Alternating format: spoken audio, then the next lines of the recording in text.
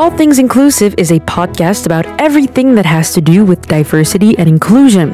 As society is getting more diverse every day, companies, brands, and organizations try to find effective ways to reach and include this diversity in their structures. Sometimes they succeed, sometimes they don't.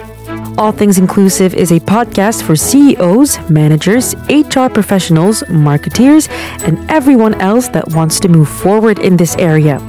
Your host is Hanan Shaluki, entrepreneur and inclusive strategist. Hi, and welcome to All Things Inclusive. You're listening to an episode I like to call a quick question. It basically means that I answer a question I often get in 5 minutes or less just to teach you an important word or give you a new insight or perspective so you can learn something new in just 5 minutes. Today's quick question: does inclusive marketing feel fake? It's a question that I've been getting a lot. The idea that inclusive marketing feels fake or not realistic is something that's very much alive. Now, why is that? Of course, the answer to this question largely depends on what you call inclusive marketing. My definition of inclusive marketing or communication is this one. It's an approach that aims to reach and include as many different people as possible, striving for accessibility, recognition, and understanding, resulting in positive communication free from stereotypes. Now, nothing fake about this definition, right? It's really about including and representing different groups of people, especially the ones that are often left out today. And this all, of course, in an authentic manner, leaving all stereotypes behind. So where does this fake feeling come from? It usually comes from a very different idea of what inclusive marketing is. Some people immediately imagine a very diverse poster. So picture this: a white man, a brown woman wearing a headscarf, a black man, and a woman in a wheelchair,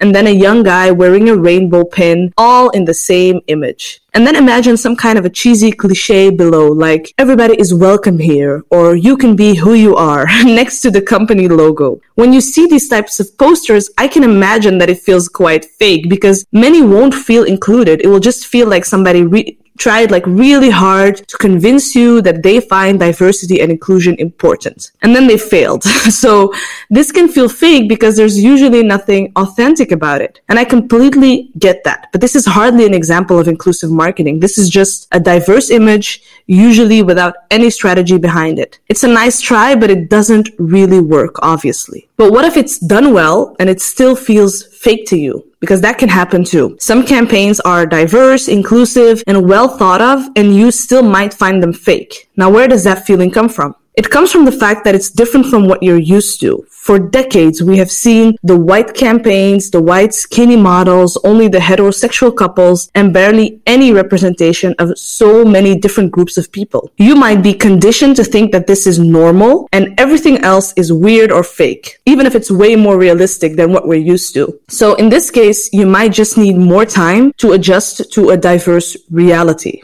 So does inclusive marketing feel fake? The answer is a little bit in a gray area. It can feel fake if it's not done well, or it can feel fake just because you're not used to being confronted with a diverse reality. And that means there's work to be done on both sides here. Organizations and brands need to step up their game and make their campaigns inclusive in an authentic manner. And everybody else needs to stay up to date and realize that this is really how it's supposed to be. So that's my reply to today's quick question. I hope you found it useful. Maybe you found it recognizable, and maybe you can give this fake feeling a place in your life now. Thank you for listening.